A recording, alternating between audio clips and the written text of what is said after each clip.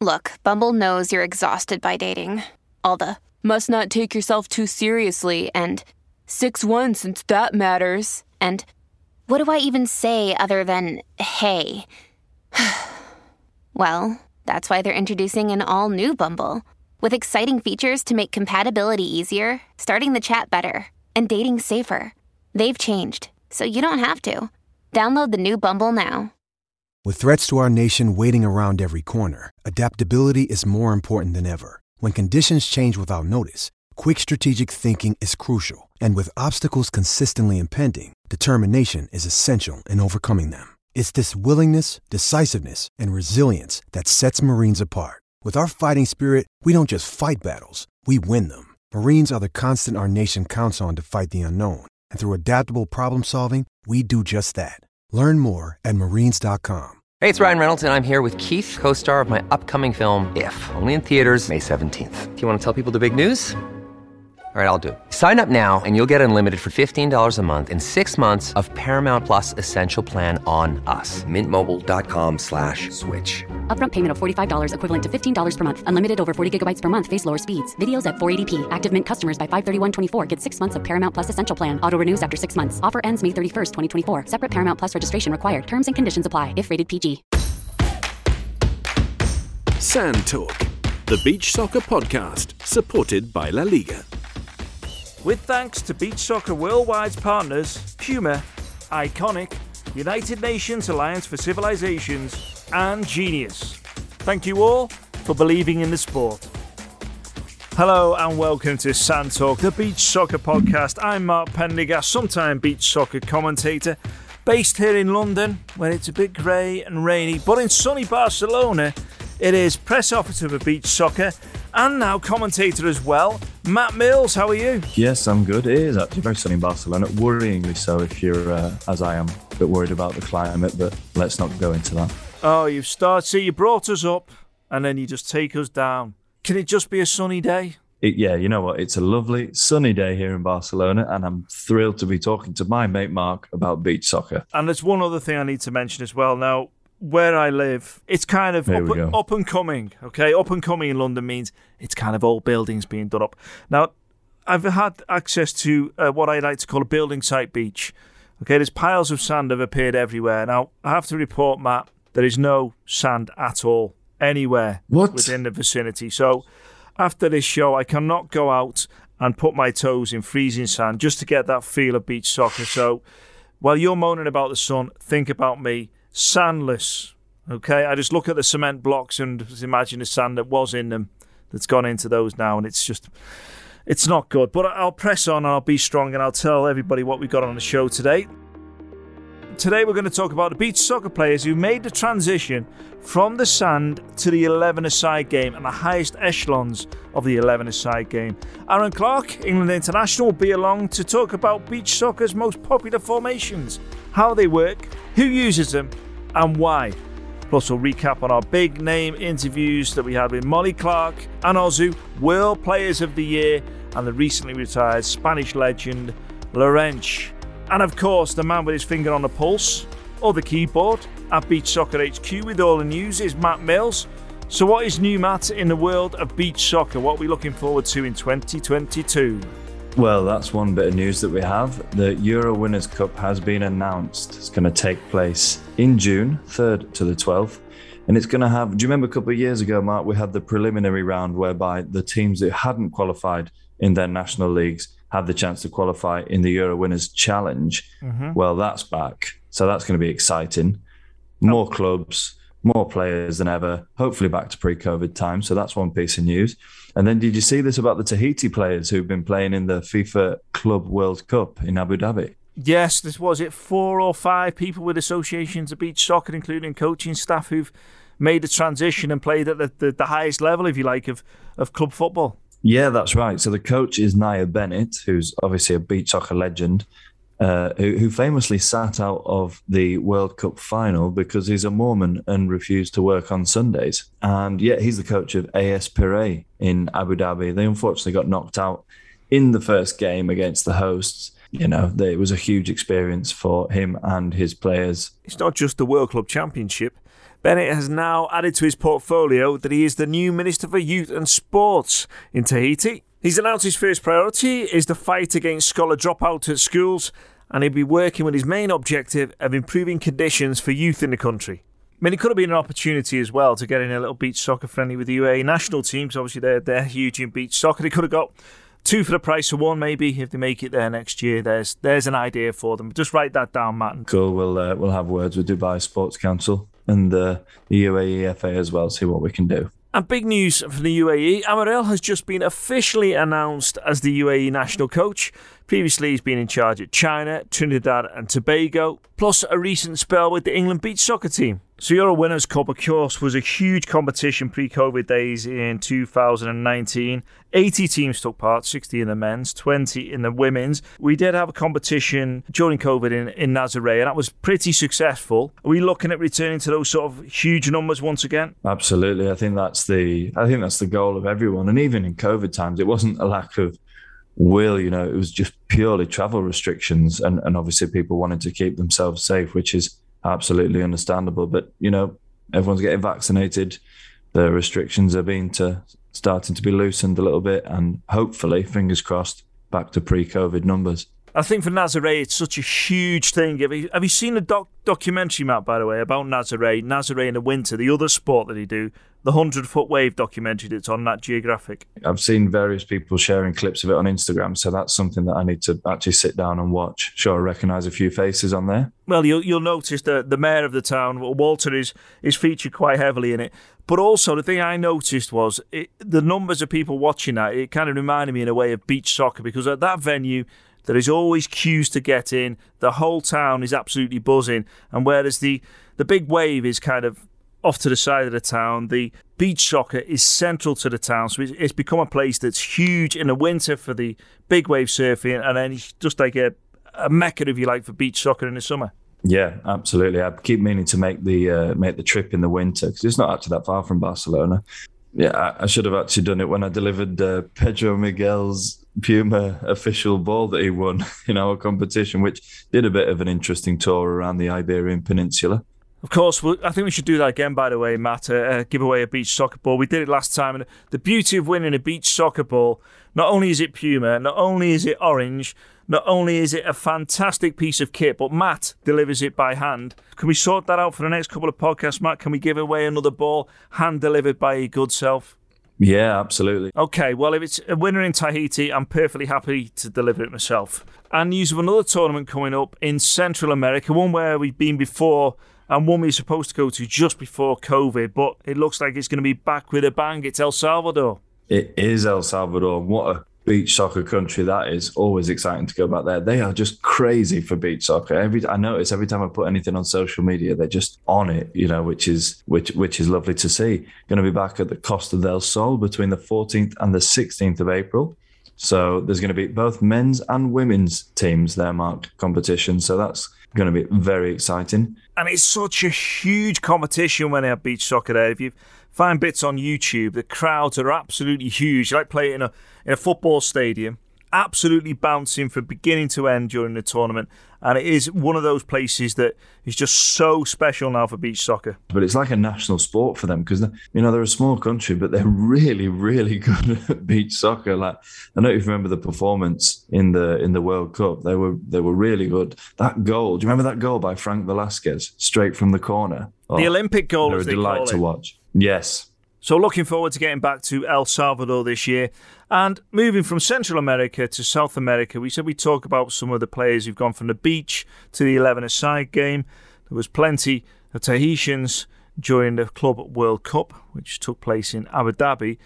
But in the Copa America in 2018, there was one striker that caught everybody's eyes, Alex Valera, and he's now made the step up not only to be a professional footballer, he's played for the Peru national team, and now he has scored for the Peru national team. So he's made that step that we saw previously, where players would be 11-a-side internationals and then go to beach soccer afterwards towards the end of their careers. He's gone in the exact opposite direction. Yeah, it's interesting. He actually scored on his debut against Jamaica, and then he scored against Panama as well. So could be a very big name for the Peruvian national team. Yep, his club side, Universitario Deportes. I hope I said that right. You can correct me out. Matt, you speak Spanish. He says nothing. No. I was right. Okay. No, that was good. Yeah, it was good. Well done. Give yourself credit. Muy bien. Gracias. He scored 13 goals in 30 games, so he's a striker who's catching the eye. And if he's scoring for the national team, who knows? He could end up playing in Europe. So that's your news rounded up. And time for the second part of our series where we speak to England international Aaron Clark about various aspects of beach soccer. And today we're going to go for formations, why teams use them, who use them, and what's most effective in each situation. I think the formations are interesting because now you're starting to see, I guess, an advanced tactics being used from all different coaches, especially Group A and all around the world, that even though they start, you see sort of teams attacking in a certain formation and defending in a different formation. But with the 2-2, especially now with the goalkeeper and the rule change, 2-2 really allows the goalkeeper to be involved and to create the overloads. That's why a lot of teams really use it. Portugal used to use it. Spain used to use it a lot as well. Amarelli is known for using it. It's very common with Amarelli's detail of how he likes to play 2-2 and the tactics of how to build through the thirds or how to build sort of like out of your 9-meter line into the halfway line and really create a 3v2 overload with your goalkeeper, your two defenders, normally against two attackers. So you should always have, as long as you've got a goalkeeper who's comfortable with his feet, it allows you to have an overload with the goalkeeper and also allows the opposition players to run more, which tires them out. And, you may play 2 or 3 passes out wide and then back to the goalkeeper to just move the opposition around. Let's look at what I remember is England playing a few years back, which was sort of 3 at the back and then 1 up top. Yeah, we decided to play a 3 and a 1 because what it allows is we actually try to move the ball, or depending on the situation. But when the goalkeeper gets the ball, we like to say to the goalkeeper, with the 3 defenders, if we've sucked out 3 attackers from the opposition players and they're actually man marking and standing on our players, it means we've got a 1v1 up the top of the pitch. Beach soccer is simple, football simple. The idea of the game is to score goals. So the further up the pitch you are, the closer you are to the opposition goal. Is the striker vital in that then? The attribute to the striker, what would he need if he's going to be successful in that 3 and 1? I think there's so many factors to it. The striker is obviously really important. His movement off of the ball and his attention to detail in terms of when to move and when to go. You see a lot of strikers now that play blindside, which means you're standing behind the defender. And then the trigger of when the ball goes maybe back to the goalkeeper or into the defender's feet, you may see someone like Gori, for example, decides to play behind you. Then he'll come in front of the defender. And that's the trigger for him to win the ball. He also needs to be able to hold the ball up. He needs to be strong enough, have a good body position where he can hold the defender off, but he'd be able to hold the ball. And of course, in beach soccer, it's amazing because you've got your back to goal. It's a 1v1 situation. Now it's up to you. If you've got a striker who's a bit of a flair player and creative, it means maybe he decides not to do a bicycle kick. He might decide to actually use some skill and beat the defender.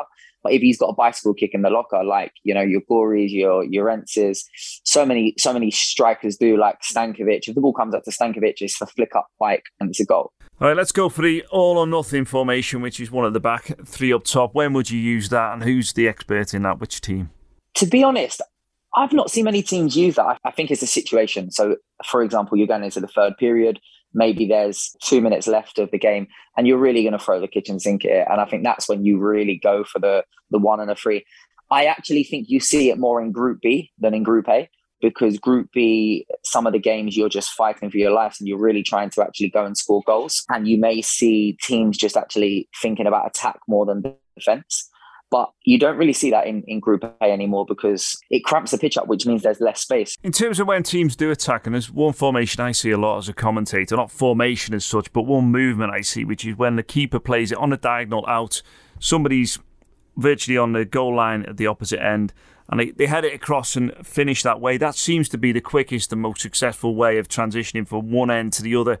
Is that your favourite if it works, and is there any others you can come up with? When I played for Barcelona under Ramiro, I really liked the 2-2 formation because you have your goalkeeper who passes out wide, that diagonal pass to rather the left side or the right side. And then what you have is you have two attackers almost in line with the post, but on different lines. So you'll have one further forward, one further back. Normally, the player at the back post would be further back, and the player at the front post would be further forward. And the reason why, if the ball went over from the goalkeeper to diagonally right, the front post man would then make a run down line, and that would take the defender out with him. And then the back post man would then come sort of like a diagonal run into that area to receive the ball. And that would probably be for a bicycle kick. I mean, obviously, the abilities to switch up for a team is key. And the transition between these types of formations, are the best teams doing that the quickest and doing that the most effectively? The best teams can switch and adapt from a different formation, knowing that opposition. They're the best teams because they know what formation or what tactic to use in that specific situation. I think the players also communicate that. They don't also need the coach to say that from the sideline. The best players will just do it automatically and adapt to it. Aaron Clark speaking about beach soccer formations, who, where, why and how. And Matt, we talked about before players who've gone from beach soccer, played in the 11-a-side game. We talked about the Tahitians who played in the Club World Cup, and Alex Valera, who's played now for Peru's beach soccer team and for their national team and scored for their national team. I thought I'd take it back and give you some names of former players who may or may not have played top-level beach soccer. You have to decide, Matt, were these players real beach soccer players or just figments of my imagination once they'd finished their career in the 11-a-side game. And by the way, Matt, let me just qualify this. I don't just mean they've had a kickabout on the beach. They played in a proper beach soccer match. Okay? Let's go. Right, first one. He's an Italian World Cup winner from 1982, Gentile. Has he been on the sand or not? Little bit before my time, but the dates could probably add up for the beginning of beach soccer. I need an answer, Matt. I need an answer. Okay, yes. It's the correct answer. He did play in Brazil back at the first World Championship, as it was called then. Frank Worthington, okay, a man from your part of the world in the northwest of England, starred for Bolton back in the day. Did he play international beach soccer? Now I know this one for sure. He certainly did. Yes, he played in the same championships and scored for England, starred for them in Brazil. He was a player, English player, who should have been actually Brazilian. He was that skillful and it was perfect for him. Next one, the player of players, Pelé. Has he played beach soccer, maybe an exhibition somewhere at some point? Remember, he played in a prison camp in Escape to Victory. Pelé in an exhibition match, but I mean, for sure, I've seen him playing beach soccer. I've seen footage of him playing beach soccer, but not officially. I'm going to say, though, most Brazilians have at some point, haven't they? No, I'm going to say no. I think it's a curveball. It is a curveball. You are correct. Okay, next one. If Pelé is top of the tree, this fella's halfway up the tree, or even further, I would say. Zico started in the 82 World Cup as he played international beach soccer. This one is an absolute yes. Yes, Zico is the correct answer. Starred when they won it in the first World Championship. Gary Neville, now a pundit on British TV, owner of Salford City Football Club. He dabbles, he even owns hotels. But has he played beach soccer at some point? And bear in mind, Matt, there was a tournament that once went ahead in Manchester City Centre. That was that ITV game, wasn't it? Mm-hmm. Was Gary Neville playing there? I don't think he was. I think there was a couple of ex-footballers playing, but I'm going to say no. Is the correct answer. You are on a roll, sir. Okay, next one. Altobelli, also an Italian World Cup winner, 1982. Surely not two of them in the same team playing beach soccer some 12 years later. Is that a player who's played international beach soccer alongside the 11-a-side game? No, I don't think he did. Yes, he did. Okay, final one. This is. I'm surely I'm laying it on a plate for you here. Okay, and if you don't get this right, you will get sacked. Eric Cantona. Ooh, tough one. Tough one there, Mark. Yes, that one. And if anybody listening didn't get that, then I'm afraid you're incorrect, Matt, because his official title and designation was player coach. So sadly, you got that one wrong. I'm not having that. I'm having that point. I don't care what you say. So there you go. They're the players who went from the 11-a-side game to beach soccer. Alongside the magazine podcast that we do right now, myself and Matt, we also have some longer form interviews, including Molly Clark, World Player of the Year. We have Ozu, Male World Player of the Year, and Laurent, who also talks about how beach soccer changed his life. Was for sure the best decision of my life. Beach soccer gave me all things I have in my life. My character, my humanity, my type of person that I am now, actually, because I travel a lot, almost 42, I think, countries. I played in 32 teams. It's like I had a lot of chance, and I met a lot of people, and I test a lot of cultures, a lot of other languages. It was like my life. Beach soccer is my life.